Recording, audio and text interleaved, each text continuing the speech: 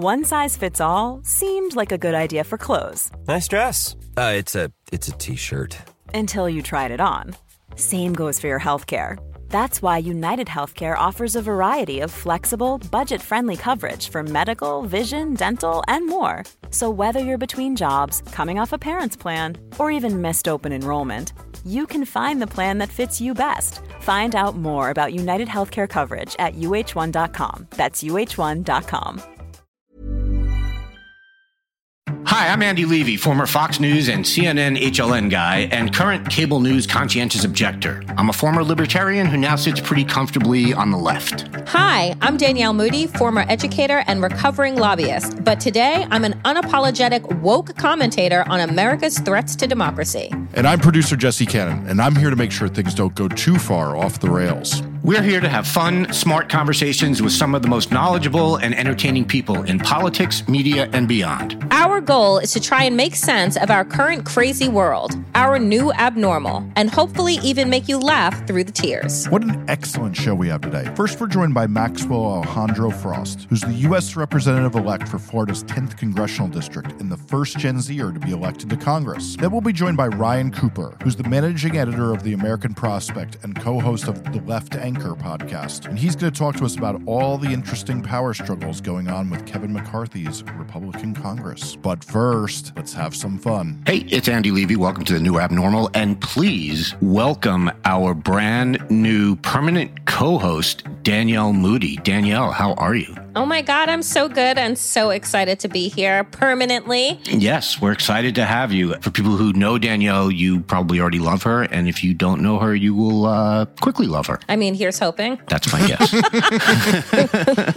Yeah, Danielle, absolutely thrilled to have you here and to kick off the next phase of the New Abnormal. Let's jump right into it. I guess let's talk about the former guy, the disgraced former president, Donald Trump. On Friday, our Attorney General, Merrick Garland, took a break from, I don't know, not doing a hell of a lot, it feels like, to decide he needed to name a special counsel to oversee the probe of former President Trump and his mishandling of, or thievery, criming of classified documents that were recovered from his Mar-a-Lago hotel/home. So Merrick Garland decided to appoint a guy named Jack Smith, who is been a federal prosecutor for a long time, has worked at The Hague, at the International Criminal Court, where they wear funky purple robes while not being Prince, which is a big mistake, in my opinion. And Garland says, look, I got to do this. I got to keep this as apolitical as possible. And my feeling is good luck with that. It ain't going to work. It doesn't matter. But I'm just cynical about that, Danielle. I can't begin to say the ways in which I am just beyond disappointed in Merrick Garland. Like, first of all, you've had 22 months. Do you know what can get done in 22 months? A whole fucking lot. But do you know what Merrick Garland has done? He's given us bumper sticker slogans like, no one is above the law, except, of course, if you're really wealthy, white, and well-connected, like Donald Trump, then maybe we'll give you a pass because it seems like too heavy of a lift for the American people to put down an episode of Law and Order and actually look at the law and disorder that's happening across our country. Look, everyone wants to applaud Jack Smith and his credentials, and I'm certain that much in the same way that was spoken about Robert Mueller, that he is a career prosecutor, that he's dedicated his life to law and justice, that he has brought down some of the biggest criminals, blah, blah, blah, blah, blah. This just seems to be a waste of our fucking time. You do not need a law degree to know how many crimes Donald Trump has committed before he was president of the United States, when he was president of the United States, and the criming he continues to do with the mountain of documents that he took to his home in Mar-a-Lago. So I'm just confused why we need someone else to have eyes on what every American's eyes have been on since we saw our Capitol building under siege at the direction of Donald Trump. So I don't feel good about this decision, Andy. I feel like deja vu of Robert Mueller and his 10 ways of telling us all ways in which Donald Trump should be held accountable. But if only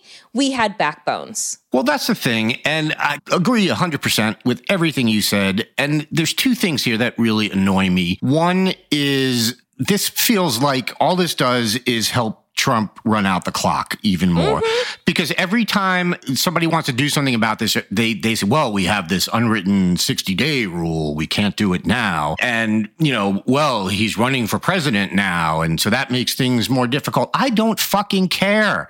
If he broke the law, which as you said, I feel like you don't have to be a legal eagle to figure out that he did, then he should be held accountable. And we need to stop giving him this kid glove treatment. And the second part of that is, again, like they're bending over backwards so that this won't be seen as political. This is the same shit that we see where the Democrats say they can't nominate someone like a Bernie Sanders because, then they'll call us socialists. And then they nominate Joe Biden, the most like anodyne, middle of the road guy in the world. And what did the people on the right do? They call him socialist. And it's just, to me, it's the same exact thing. It's, we can't do this, or the right wing will be, there'll be violent response to it. Guess what? We already had the violent response.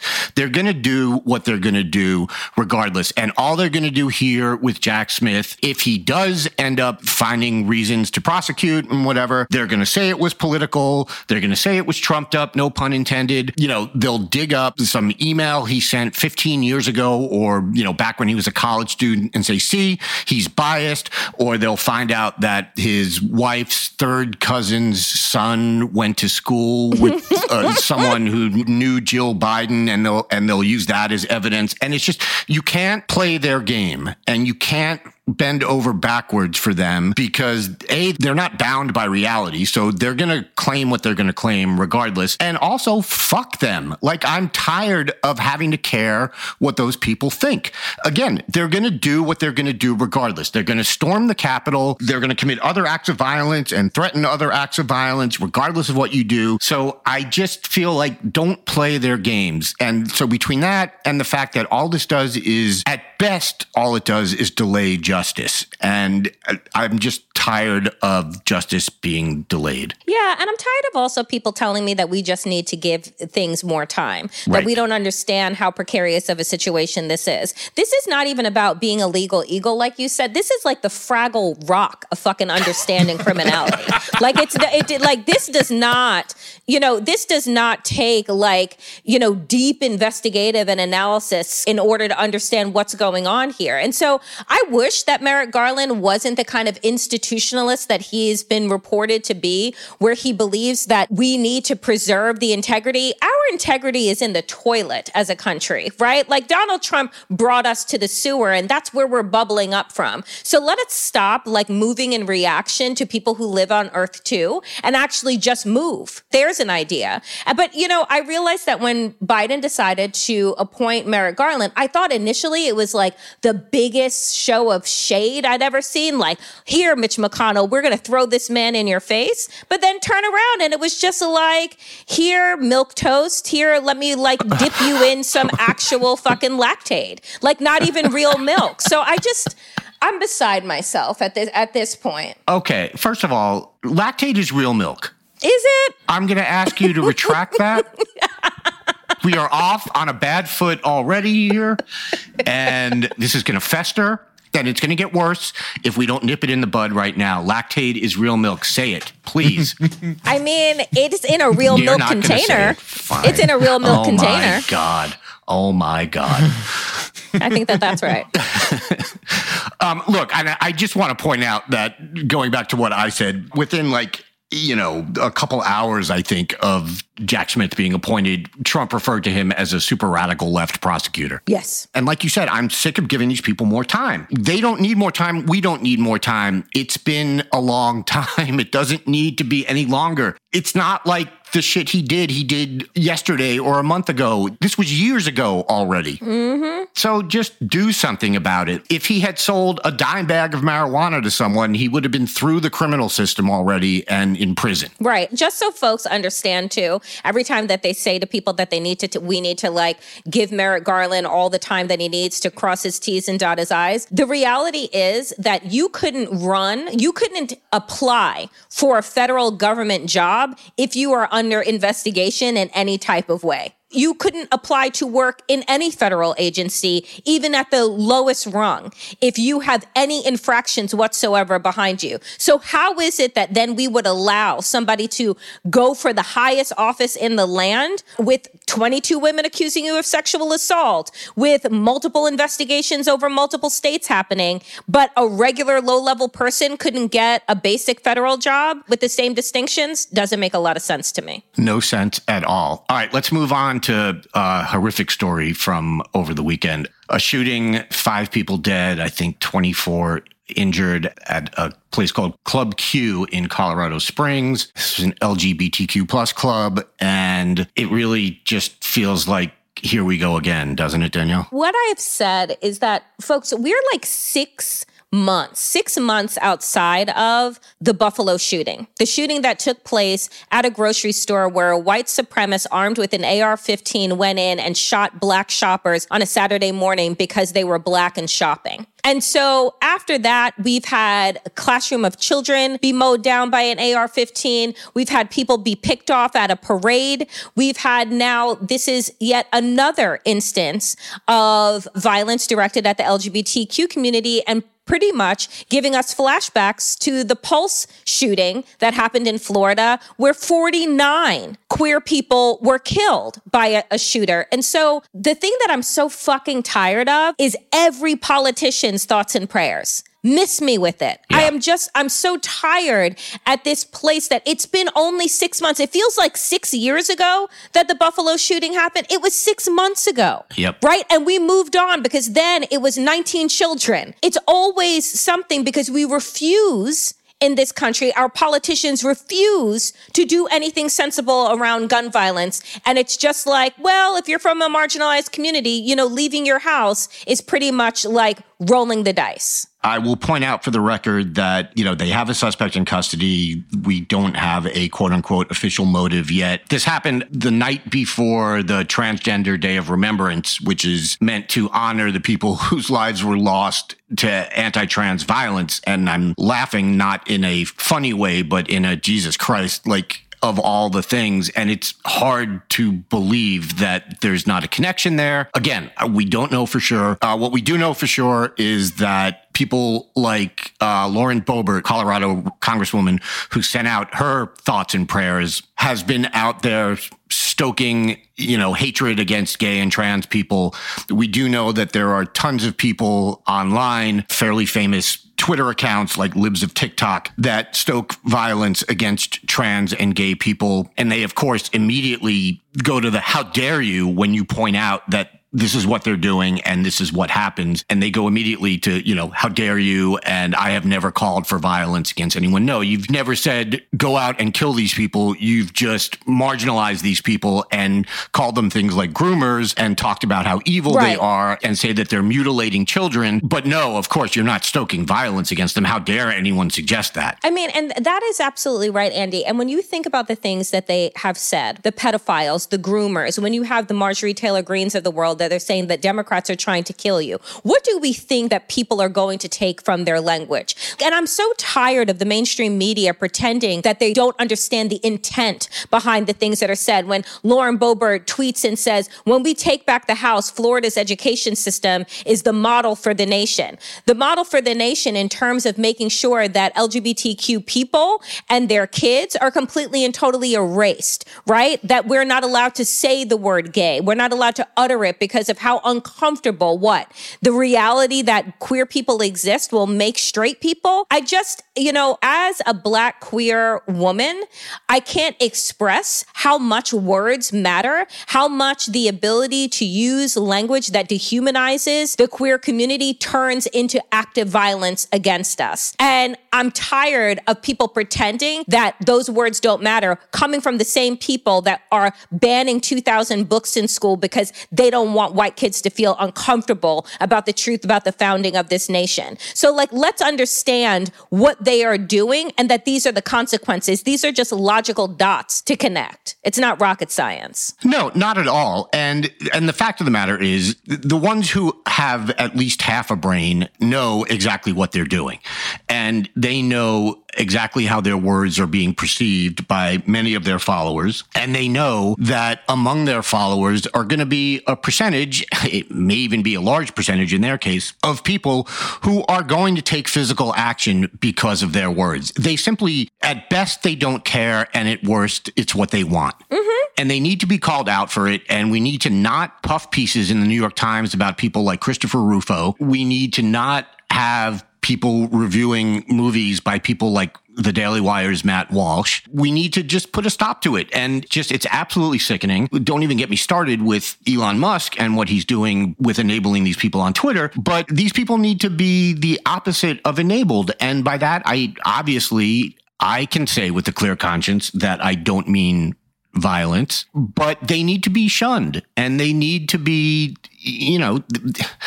whatever we're doing, we're not doing it well. No. And look, it's, as you said, you're a black queer woman. I'm a white, straight, cis guy, and I'm frustrated by this. I won't even pretend to imagine what it's like for you, but even for me, it's frustrating as hell. And like I said, whatever we're doing, it's not enough, and it's not working. No, it's not. And when you look at, this bullshit, free speech idea that Elon Musk is putting out, like, oh, I'm going to run a poll with my 100, million followers who believe and think the same way that I do to see if Donald Trump should be allowed back on this platform after the man incited, right, an insurrection with his tweets, right, incited violence with his tweets.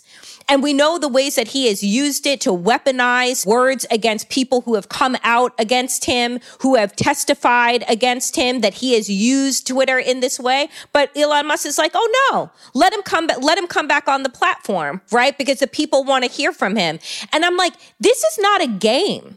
Right? These are people's lives. Like the people who were working the polls in Georgia, their lives were completely and totally turned over, which we saw in the January 6th committee hearings. Right. Right? Because of Donald Trump tweeting out, using social media, weaponizing social media against people who were trying to do their civic duty. And we told young queer kids in the early 2000s, it gets better. That's what we told them. And, right. and we're looking at what's happening now. We're looking at, Pulse a couple of years ago. You're looking at what just happened in Colorado, what happened in Buffalo, what's happening to synagogues and mosques around this country. And we're telling people that it gets better. Does it really? I'm not so sure, particularly when you're going to allow voices like Donald Trump back on Twitter to spread as much hate as possible. Yeah, no, you're exactly right. And that's what I was clumsily trying to get at, is we keep allowing these people to have a voice. And we keep, one of the people we didn't mention a couple of minutes ago in terms of inciting folks is Tucker Carlson, who has the top rated show on cable news and who spends a hell of a lot of time on that show going after trans people. Mm-hmm. I do not believe for a second that he doesn't know exactly what he's doing. I believe he knows exactly what he's doing, and that what is happening is exactly what he wants. And I agree with you. I think, letting Donald Trump back on Twitter, which so far he has declined to do so, but giving him the option, and his old tweets are back out there now, including the one about January 6th. We're not doing this right. And, I don't expect Elon Musk to do the right thing. And you look at the people that he is listening to on that platform. And for those of you who are not on Twitter, you won't understand this. But one of the people in his ears is a guy with the screen name Cat Turd. And it sounds ridiculous. It is ridiculous. It's fucking ridiculous. But Cat Turd is somehow an influential guy in this sort of alt-right, neo-Nazi, white supremacist, racist community. And these are the people, he is emblematic and indicative of the people that Elon Musk is listening to and the people that Elon Musk is empowering and emboldening on Twitter. And that's not an accident. That's what Elon Musk wants to do. I suppose there's not much we can do about that. He bought the damn platform, and I am torn. There's a large part of me that wants to get off that platform simply because I don't want to be involved with anything that Elon Musk is part of.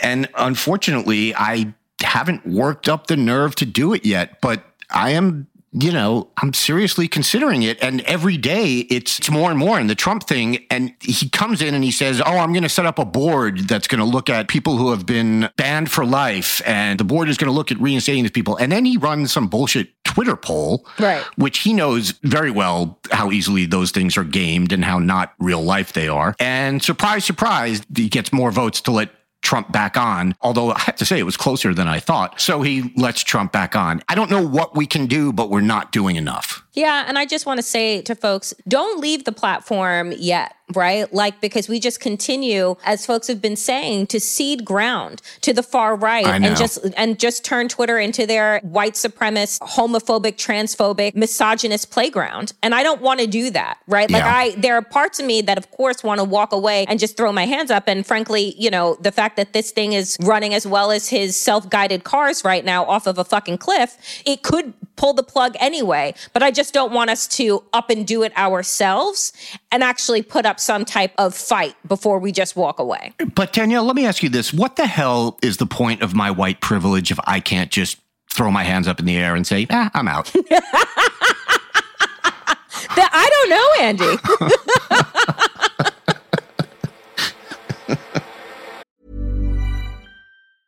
Hey, it's Ryan Reynolds, and I'm here with Keith, co-star of my upcoming film, If, only in theaters May 17th. Do you want to tell people the big news? All right, I'll do it. Sign up now and you'll get unlimited for $15 a month and 6 months of Paramount Plus Essential Plan on us. MintMobile.com/switch. Upfront payment of $45 equivalent to $15 per month. Unlimited over 40 gigabytes per month. Face lower speeds. Videos at 480p. Active Mint customers by 531.24 get 6 months of Paramount Plus Essential Plan. Auto renews after 6 months. Offer ends May 31st, 2024. Separate Paramount Plus registration required. Terms and conditions apply if rated PG.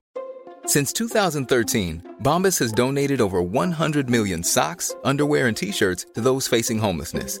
If we counted those on air, this ad would last over 1,157 days. But if we counted the time it takes to make a donation possible, it would take just a few clicks. Because every time you make a purchase, Bombas donates an item to someone who needs it. Go to bombas.com/ACAST and use code ACAST for 20% off your first purchase. That's bombas.com/ACAST, code ACAST. This show is sponsored by BetterHelp. You know, there's something I've really been needing to get off of my chest lately, which is that everyone and their mother should listen to the Andre 3000 album because it lifts my spirits on a regular basis, 1000%. We all carry around different problems, big and small, and let's be honest, when we keep them bottled up, it can start to affect us negatively. That's where therapy comes in. It's like this safe space where you can unload all those burdens and start figuring out how to work through whatever's weighing you down. Therapy can make a difference. I know this from firsthand experience, and it's not just for those who've experienced major trauma. It's for anyone who wants to improve their mental well-being. Therapy can help you learn coping skills. It can teach you how to set better boundaries, and it can make you be a better version of yourself. If you're considering therapy, why not give BetterHelp a try? It's entirely online, which means it's convenient, flexible, and fits into your schedule seamlessly. Plus, getting started is as easy as filling out a brief questionnaire to get matched with a licensed therapist. And the best part? You can switch therapists anytime at no additional charge. So why wait? Take that first step towards a happier, healthier you with BetterHelp. Get it off your chest with BetterHelp. Visit BetterHelp.com/thenewabnormal today to get 10% off your first month. That's BetterHelp, HELP.com/thenewabnormal. We are joined now by Maxwell Alejandro Frost. He was previously the National Organizing Director for March for Our Lives and is now the U.S. Representative-elect for Florida's 10th Congressional District and the first Gen Zer to be elected to Congress. So first off, congratulations on an amazing showing in Florida's 10th Congressional District. How are you feeling? Doing well. Thank you so much for having me on. Feeling great. A little overwhelmed. There's just so much going on, so much to do.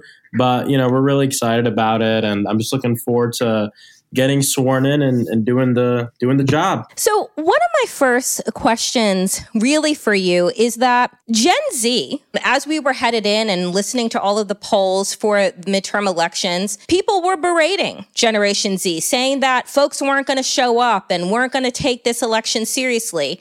And then the numbers proved everyone wrong. What do you think that folks got wrong about Generation Z? And what do you, as a new you representative for this generation think that we need to be prepared for? Yeah, well, I think the thing that people always get wrong is they always assume that Gen Z has no interest in being involved in our politics. The amount of comments I get under every post saying, go out and get young people to vote, go out and get young people to vote. Let's take a step back and look at the numbers here, right? Youth voter turnout has always been the lowest part of the puzzle here, right? The smallest part of the pie per se. And that has been true throughout the history of our country. But if we look at the youth voter turnout now, Gen Z and young Americans right now at our current age are voting at record high numbers, the highest rates we've ever seen. So, not to pit generations against each other, but we're voting at higher numbers than Gen X and older millennials and baby boomers did at this current age. And that's for many different reasons, right? There's a lot of barriers to young people voting. Voting is not an institutionalized thing for young voters. And a lot of campaigns don't even reach out to them. And when the campaigns do reach out, they're not saying the right stuff, and it's not exciting young people. So we have record high turnout, the most youth voter engagement we've ever seen in the history of our country happening right now. There's always room to improve, but people should feel good about that and really look at what's going on. I mean, we saw that young voters prevented this red wave. Mm-hmm. We saw that young voters voted overwhelmingly over, 63, 64% for Democrats. Why? Because they want a livable world to raise their kids in, because they want to live free of gun violence, because they want an economy that works for everyone. That's why they're voting for Democrats. And so that's what I'd say to people, don't give up on the youth vote. Half of Gen Z can't even vote yet. The youngest Gen Z is 13. So there's a lot of room for improvement. One of the things that I've been saying as, the numbers were coming in for Gen Z too, was that this was the first generation truly that has spent their entire lives, your entire lives, dealing with gun violence, dealing with active shooter drills being a normal part of what it means to go through the K through 12 public school system in this country. So I wanted to give you an opportunity because your background, has been steeped in working to prevent gun violence. And unfortunately, we're having this conversation on the heels of yet another mass shooting, this time in Colorado Springs, directed towards the LGBTQ community. And so talk to us about what you believe is the difference between this generation, your generation, and their understanding of mass shootings and gun violence as opposed to the older generations. And then if I can also get your reactions to, yet again, another mass shooting tragedy. Yeah, I mean, look, yesterday was very difficult for so many people in this country, especially for folks here in Orlando, folks obviously in Colorado Springs and in Colorado. People here woke up and saw headlines that reminded them of what happened in 2016 when armed bigotry, armed hate, armed homophobia claimed the lives of 49 angels here at Pulse nightclub, a place where, just like the Q in Colorado Springs, is one of the only safe places for our queer community, brothers, sisters, and siblings here. Unfortunately, and hopefully another wake-up call that involves the lives of people being taken, that will hopefully continue to push people to have action in this country. But, what we know to be true is this. Number one, the vast majority of Americans are for common sense gun reform, Republicans and NRA members included. So you ask yourself, why are things like universal background checks not law yet when the majority of NRA members are for background checks? Well, it's because what is bipartisan in reality is not what bipartisan means in the United States Congress. What bipartisan means once you get into the Capitol is, does it have the NRA support? Does it have special interest support? Bipartisanship should mean what the majority of Americans are for. That's common sense gun reform. But our politicians and leaders are not reflecting the will of the people. And that's why we're going to continue to have these shootings. And it's morbid to say, my friend David says it all the time, the next shooter is planning their shooting as we speak. It's morbid to say, but we lose 100 lives a day due to gun violence. There will be another mass shooting. There will be more carnage. This is a fact. And we have to come to terms with this because we need people to understand the urgency of this issue. This is why just last week I was out in front of the Capitol with survivors of the Uvalde shooting, March for Our Lives, and Newtown Action Alliance asking Senator Schumer to put the assault weapons ban to a vote in the Senate. We also need to pass universal background checks as well. So there's just a lot that we need to work on.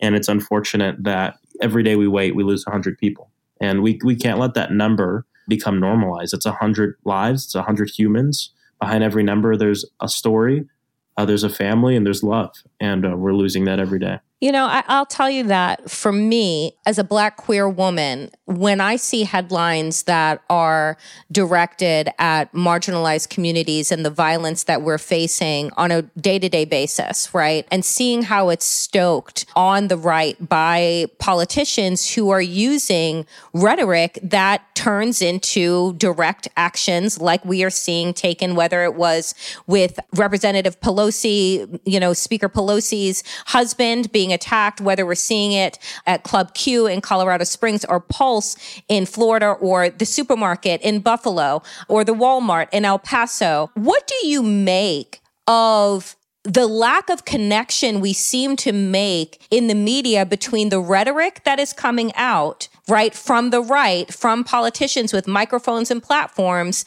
and to direct violence? I mean, I think we see a direct connection between the direct violence and what we're seeing from these far-right MAGA Trump extremists that are scapegoating the most vulnerable communities because they have no solutions to the problems we have. I mean, just look at what the House GOP, one of the first announcements they made as now coming in as the majority party in the House of Representatives, is not about, it's not about inflation like they talked about all campaign. It's not about crime like they talk about the entire campaign cycle. It's not about education like they talked about the entire campaign cycle. It's about Hunter Biden. Right. And this is what we're up against. We have a party here that it is stoking the flame and throwing marginalized communities under the bus because they have no solutions and they have not been effective. Just look at my governor, Ron DeSantis. We have a horrible affordable housing crisis, the worst crisis in the country per capita is in Central Florida, my district. We have rising gun violence, rising anti-Semitism, anti-Black racism, white supremacy, homophobia, so many problems here in Florida. And our governor decided to champion the Don't Say Gay bill, Don't Say LGBTQ plus bill that seeks to erase the existence of queer people in our schools. The Stop Woke Act, which was just blocked by a judge, and hopefully it'll remain blocked, that essentially says you cannot teach about slavery in our classrooms because it makes people uncomfortable. Mm-hmm. And on top of that, a gerrymandered congressional map that his goal was to eliminate 2 Black districts. And they eliminated, 1 Black person from Congress. Obviously, I'm going in as a Black person, but we still lost a lot of that representation in numbers for a lot of people who were gerrymandered. This is the game they play. This is what they do. And we got to be honest and blunt about it. I don't mince my words with Governor DeSantis. He's a fascist, acts like a dictator, and it's very dangerous to our country. That's not patriotism. Patriotism isn't about a flag. It's about the people in the country and loving the people in the country. The far right has really taken this perverted version of patriotism and is claiming, a mantle for it. But I don't think it's patriotic to be okay with 100 people dying a day due to something that's preventable. You are coming from a tough state that at one time we in the political culture were saying it's purple. Florida is purple and we can make inroads there. And aside from you and a handful of others, Florida is fully red now. And many are saying that we should kind of let it go, right? Let Florida go with God and we'll concentrate on the other states. What do you say to that when people in the Democratic establishment are not putting the investment in and are just willing to let an entire state go? We had a bad night, 110%. I will not argue with that. It was a very bad night for Democrats in Florida and for Florida Democrats. But I would not say that it's so far gone. I would not say that, it's completely red, don't worry about it. This is still a state that we can take back. This is still a state where over 60% of voters just 4 years ago went and said yes to Amendment 4 to get people with previous felonies the right to vote. Said yes 2 years before that for medical marijuana. Said yes 2 years ago for $15 minimum wage. And just 4 years ago, Andrew Gillum lost by just 30,000 votes.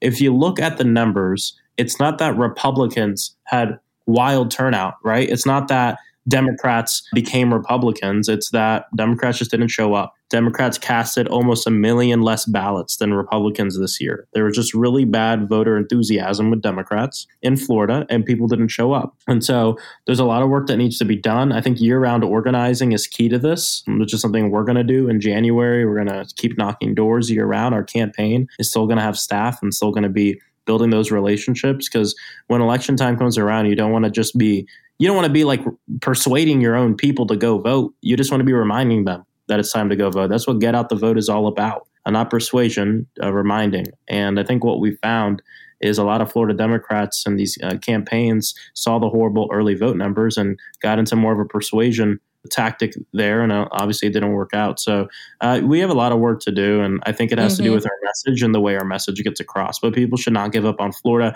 because even though we had a bad night, Florida is also sending a 25-year-old Black Cuban organizer to the United States Congress. And so I think there's a lot of good stuff going on here. We just got to lean into that. You can't see the smile on my face right now, but as you were saying that, I was just like, yes, God, that's absolutely right. Yeah. We have a Black Cuban Gen Zer going to Congress to give a face and a name to so many issues and to entire communities that are overlooked. Another question that I have for you is, I mean, at least for me, I will say that I have been in politics for a better half of my life, right? It's said that people become shockingly numb after, 6 months. And I can imagine that in this kind of political climate, going into a Congress, that is bitterly divided, that we have seen the far right turn their opposition into their full-on enemy, right, with literal targets on their backs. Was there anything that you saw during your campaign or even before that has shocked you, that has really taken you aback and said, maybe not this? In terms of the campaign? Yeah, in terms of the campaign and really learning about, your constituents and what has there been anything that shocked you, or at this point, are we just beyond shock? I mean, there's a lot of things that, shocked me throughout the campaign. I think the main things don't necessarily have to do with the constituents, to be honest, or anything related to the electorate, and more of just how inaccessible campaigning itself actually is. I've been working on campaigns since I was 18, full-time as my job, and understand the work associated with it, and what that grind means, which is the grind on campaign world is pretty toxic, but that's a whole other conversation. But I recognize that it would take my all, and that's why I quit my job to run. But I mean, you don't get paid to be a candidate. You can't really pay yourself until you qualify. And even at that, it's frowned upon for some reason. And, for me, I got to a place where my finances were very tight. I didn't have any money. I ran out of money 3 months after. I still don't really have money. For me, I obviously had to Uber to pay my bills. If I had kids, I would have had to drop out probably in January, because that's when it got pretty hard. I just think we needed more accessible elections. We need publicly funded elections. We need, there's just so much that needs to happen to make this process more accessible. But that's something I didn't really know. That what became a big shock to me is just how hard it is to run for office in the first place from a personal point of view. I'm not even talking finances like fundraising, which is a whole other thing. I'm talking about being able to pay your own bills. And, I think people who put out their best, foot forward to serve their community should have to go through so much personal hardship to run. So that was a big surprise for me during the campaign.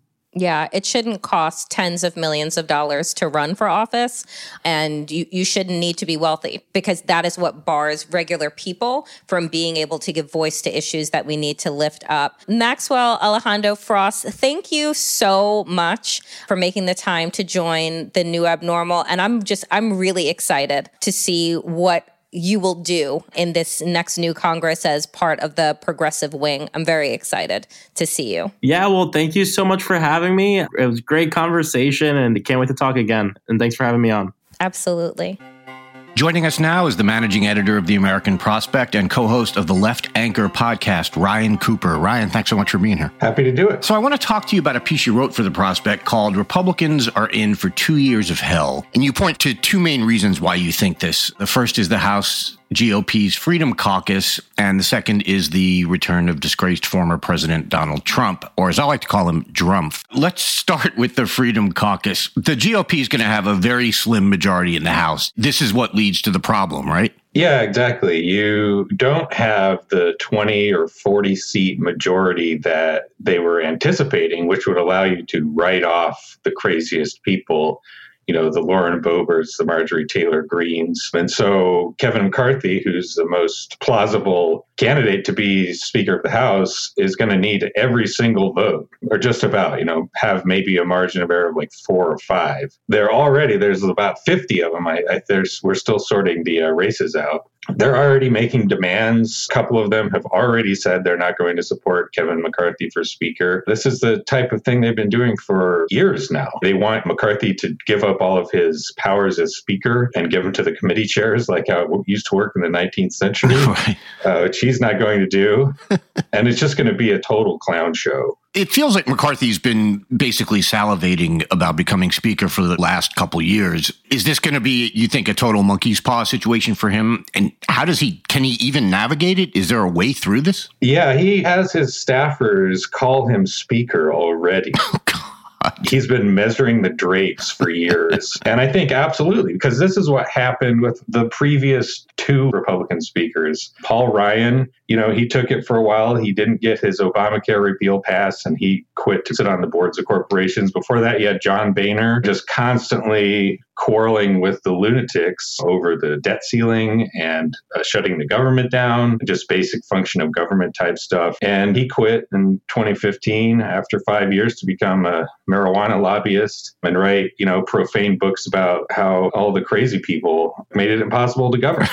Right. The party now is much, much crazier than it was in 2015. I mean, the Freedom Caucus, there would have been 2 or 3 people that crazy in 2015. Now it's that and several others who aren't even members, The far right people in 2010 would be about in the middle of the party. Yeah, and as you point out, the two most recent former GOP speakers, Boehner and Ryan, not only did they went through their own versions of this, both of them ended up not just leaving the speaker position, but leaving Congress completely. And I was just thinking it'd be a real shame if that happened to McCarthy. Yeah, well, and that kind of is the thing that makes me question any kind of real prediction about how he's going to be able to manage this, because you can't think of any other more plausible candidate. Because if you're like Andy Biggs or Paul Gosar or one of the other part of the basically fascist wing of the party, you're going to need the votes of all of these moderates. There are 5 Republicans in New York that won in Biden districts. A couple of them in New York and some others in California were Biden double-digit margin districts. And these people are toast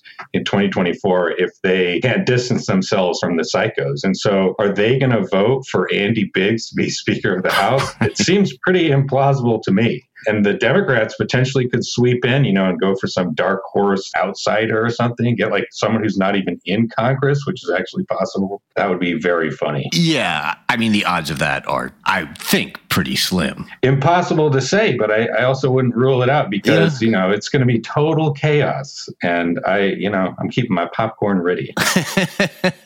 So I'm assuming you don't think the people like the Freedom Caucus members and their fellow travelers will look at the midterm results and conclude that things like their campaigns basically against gay and trans people existing are bad for the party. They're not going to make that connection, are they?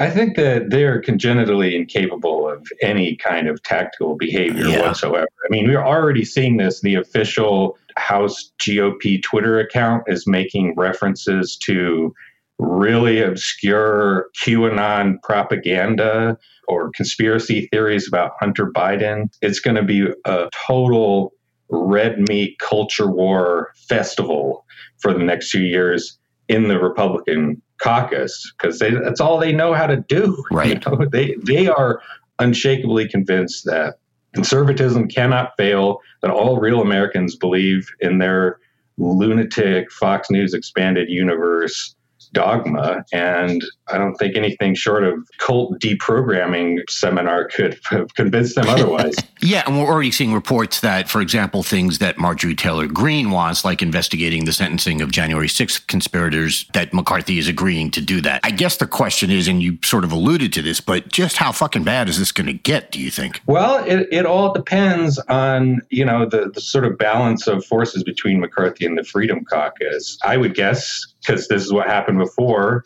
that he's going to pander to them, to their desire for bread and circuses, basically. Everyone wants to be an influencer on the right. They want to get a social media career going out of this type of thing. And so I think that there will be a lot of lunatics spectacle and endless hearings. They're going to try to impeach President Biden for sure, probably over and over again. They might not get the votes, but it'll be an attempt, and it'll be an attempt on the craziest stuff you could imagine. Yeah, it's going to be a a wild 2 years and not in a good way. So let's talk about Trump. Just how big a nightmare do you think it is for the GOP that he's running again? It's almost a worst case scenario for them politically. It could go a few different ways, but he's already running. He's not going to accept defeat, almost certainly. I would be very surprised if he lost the primary, then just sort of calmly endorsing the person who did win. He already didn't do that. He said there was election fraud in the election he won in 2016. Right. He might run third party if he loses to Ron DeSantis, which would mean Democrats get like 500 electoral votes. But if he does win, now you're running this washed up has-been who is very unpopular, already lost, and you're 2 more years down of the aging conservative base dying off of normal causes and coronavirus infection. I would guess, in a vacuum, you'd want to run someone who doesn't have the baggage of Trump, like DeSantis, or possibly, I would run one of their blue state governors who are super popular in those states, but those guys are too moderate, of course, for the Republican base. But it's also the case that Trump brings a certain special sauce, like he turns out voters that nobody can turn out. I mean, if they don't put him on the ballot, it's not obvious to me that DeSantis would automatically do better than him necessarily. He is also into this culture war freak show stuff on social insurance questions like Medicare, Medicaid, Social Security. He's to the right of Trump, far to the right. He's conservative zealot. And so, you're just sort of picking between all these terrible options, and the party base is too crazy to be able to make tactical decisions about who's our best bet. Yeah. And also, I feel like it's possible, even if Trump doesn't launch a third party candidacy, if he's not the nominee, it feels like we're looking at the possibility where he's not the GOP nominee, but he has bruised whoever the GOP nominee is so much in the primary season that it really hurts them? Or is this a pipe dream of mine? Oh, yeah. He is going to sit down like a nice party guy and refrain from criticizing the person who beat him, who made him mad. He's capable of that sort of impulse control. No way. He's going to be making catty, vindictive little comments about whoever does win if it's not him, at the very least, for sure. It would have to be a personality revolution unprecedented in the history of Trump, unless he dies, which could happen. Like you're talking, post-nomination. I'm talking about even during the primary season. Yeah. As we know, his attacks tend to be very personal, and he tends to raise speculation about people that is not necessarily true, but it works its way into the public consciousness. For instance, like we all know, Ted Cruz's dad was the Zodiac killer. So I'm just talking about even stuff like that. Even if he somehow has this personality transplant after he loses the nomination, or as you point out, he is, no longer with us, he may have done the damage already, is what I'm thinking / hoping. Absolutely. He does kind of seem to be off his insult comic game a little bit. Yeah. Ron DeSanctimonious is not his best work. Horrible. But, he's got a lot of time. There's still 2 years to get back into his groove of going up before these red state rallies and just sort of rambling incoherently for 2 hours. So one of the things I remember best from 2016 was when he absolutely devastated Jeb Bush over the Iraq War. Yeah. It was brutal. One of the best critiques of the entire thing that anyone has ever said on both parties. And there's lots to work with Ron DeSantis. He's a creepy evangelical psycho, and he's going to take your Medicare and Social Security. People forget this too. When he was running in the primary, not even in the general election in 2015 and 2016, Trump promised that he wasn't going to make any changes to Medicare, Medicaid, and Social Security. He broke that promise because he just did whatever the party told him to do as far as policy, but he can sense when things are popular. He's got a better nose for public opinion than a lot of Republican politicians, especially the true believers like DeSantis. So do you think that the Trump cult is weakening at all, either among GOP electeds or among GOP voters, or both, or neither?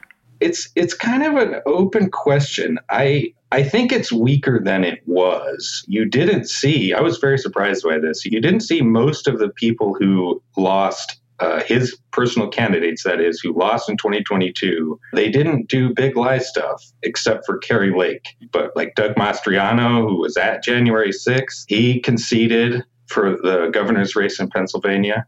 And it seems like the wind kind of went out of the sails. And then Trump gave his announcement address, which was very low energy, just kind of babbling without even the sort of energetic gesticulation that he usually does. But that also wasn't his type of crowd. He likes these big rallies full of his personal voters out there in the hinterland. Right. Maybe once he gets his stride back, then there'll be a better, sort of turnout, and we'll kind of get back into the groove a little bit. But clearly a lot of the party wants to ditch him. But they did that. There was a big movement to get rid of Trump in 2015, 2016. Do you remember National Review had that big issue against Trump? And then eventually they just gave up and threw in behind him because, they're, at the end of the day, they don't really care that much. They thought he was going to lose. But hold up. Now they're against him again. Yeah, they are. I mean, that was sort of the end of the line for National Review as far as like influencing the conservative base in any sort of meaningful sense. It still exists. All the voters are reading QAnon Facebook groups and Gateway Pundit and Fox News. Nobody cares about these, hoity-toity intellectual types anymore. Hitherto, you just couldn't go wrong betting on Republican elites and the base doing the most depraved thing in every single occasion. That would indicate that they're going to go for Trump again. But, people can surprise you sometimes. And if Trump really has lost a step and he doesn't have that charismatic demagogue energy to really inspire that fervent devotion, it's possible that this could be the end of it and they'll just move on to somebody else. But I would not predict that happening at this point. That's sort of where I am too. I mean, there seems to be a lot of, people are already sort of writing Trump off and saying that, the party's moved on, and they point to the fact that nobody showed up at Mar-a-Lago for his big announcement speech. I don't really buy it either. And I think even if they're maybe hedging their bets a little bit, they'll be right back on the train if it gains even the slightest bit of momentum. And I do think that whoever had Trump read his thing right off the teleprompter for his announcement made a huge mistake because, we all talked about how boring the announcement it was and low energy, but that's always been Trump off the prompter. And as you say, if he gets back in the,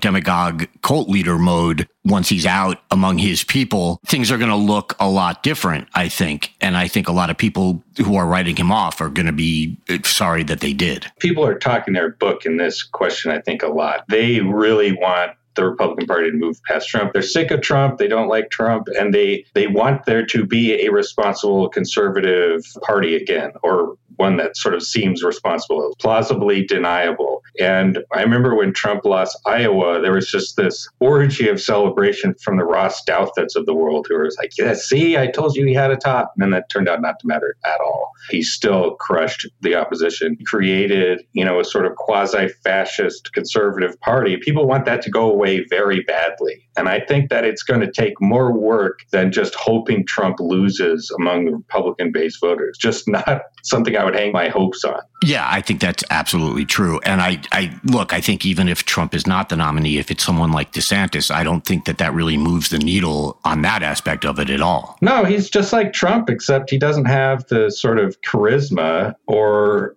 flexibility on ideological matters. Like people kind of forget, like one thing that did happen during the pandemic was that Trump signed all this massively egalitarian economic policy coming out of the Democratic House. Right. I think if DeSantis had been president, that would have been a much harder lift, because this was, as the Republican senators were saying after it passed, they were horrified at this. We're cutting checks to all the people, but Trump knew that that's popular. He just wanted to have his name on it. Right. He's got a nose for this sort of thing. And yeah, if you're just all the election suppression and culture war stuff without any of the sort of flexibility of Trump, that's arguably worse. Yeah, I would agree with that. Ryan, thanks so much for being with us. I really appreciate it. This was really interesting. My pleasure. Danielle Moody. Andy Levy. So Danielle, who is your Fuck That Guy for your inaugural episode as permanent co-host? My Fuck That Guy is a person who I consistently say Fuck That Guy to on a regular basis, which is the biggest Trump simp ever, Kevin McCarthy. Kevin McCarthy is getting ready to get the gavel returned to him. I have no idea why, but has decided that as part of his vow to also, do nothing for the American people, that he is going to make sure that Congress people, Eric Swalwell, Adam Schiff and Ilhan Omar do not get committee seats on Intel. And here's the thing. When Nancy Pelosi stripped Marjorie Taylor Greene of her committee assignments, it was probably because of the innumerable anti-Semitic, racist, white nationalist rhetoric that she was spewing every time she had a microphone in front of her. That's why Marjorie Taylor Greene and Paul Gosar and other people were stripped of their committee assignments because they add absolutely no value. What Kevin McCarthy is doing here with Swalwell, Schiff, and Omar is just a childish kind of schoolyard game where because you take away toys from my friends, I'm going to do that with yours. He has no grounding and no basis. Adam Schiff has shown himself to be a brilliant representative, not only of California, but of democracy, as well as Swalwell. And we know that the only reason why he's going after Omar is because the very presence of a Muslim, young, brilliant woman is just too much for his white nationalist base to really take in. So he's decided that he's going to get rid of them. And to that, I say, fuck that guy, today and always. Yeah, nothing for me to argue with there, sadly. He's not the worst, but in a way he sort of is. Because like you said, he's just such a simp. Like, he's just a mass of jelly. There's no spine. There's no vertebrae. He's just like a walking jelly creature. He's like, I don't know if anyone remembers the old X-Men movie when the senator got turned into like a huge... Yes, that's exactly what I was thinking of. Right? Yes. He got turned into like basically a human jellyfish, and he squeezes out through the cell bars. And that's Kevin McCarthy. He's like a jellyfish. He's 99% water. He's just so gross. So yeah, I'm with you. Fuck that guy. Yes, and from now on, I'm referring to Kevin McCarthy as a human jellyfish. Except without the sting. You sting no one. Okay. So Andy, who is your fuck that guy? My fuck that guy is a Supreme Court justice, and I know that really only narrows it down to 5 people. But I'll go a little further. It's Justice Samuel Alito. There was an article in the New York Times that had a very seemingly credible source, basically saying that years ago, this guy, the source, and his wife were very big into the Christian political movement, and they had dinner with Justice Alito, and Alito gave them a heads up in advance on what the Hobby Lobby decision was going to be. And I will point out that Alito denies this, but having pointed that out, I don't care. And I'm just going to assume it's true because it's more interesting. So that obviously raises the question of, I feel like there was another leak earlier this year in another decision that Alito wrote, because he wrote the Hobby Lobby decision.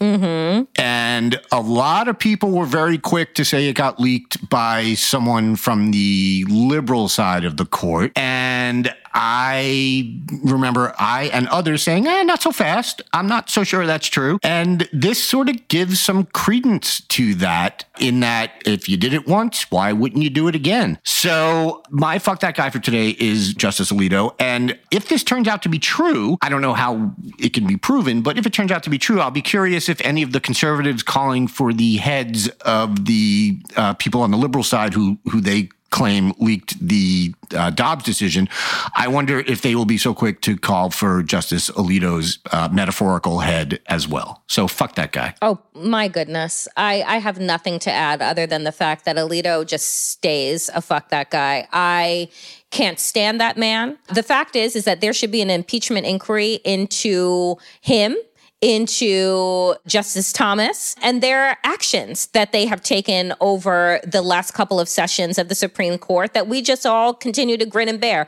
Lifetime appointments, doesn't matter if you're a leaker, it doesn't matter if your wife's an insurrectionist. We'll just keep rolling along to preserve the institution. Yeah, fuck those guys. Hope you enjoyed checking out this episode of The New Abnormal. We're back every Tuesday, Friday, and Sunday. If you enjoyed it, please share it with a friend and keep the conversation going. This podcast is a Daily Beast production with production by Jesse Cannon and Seamus Calder.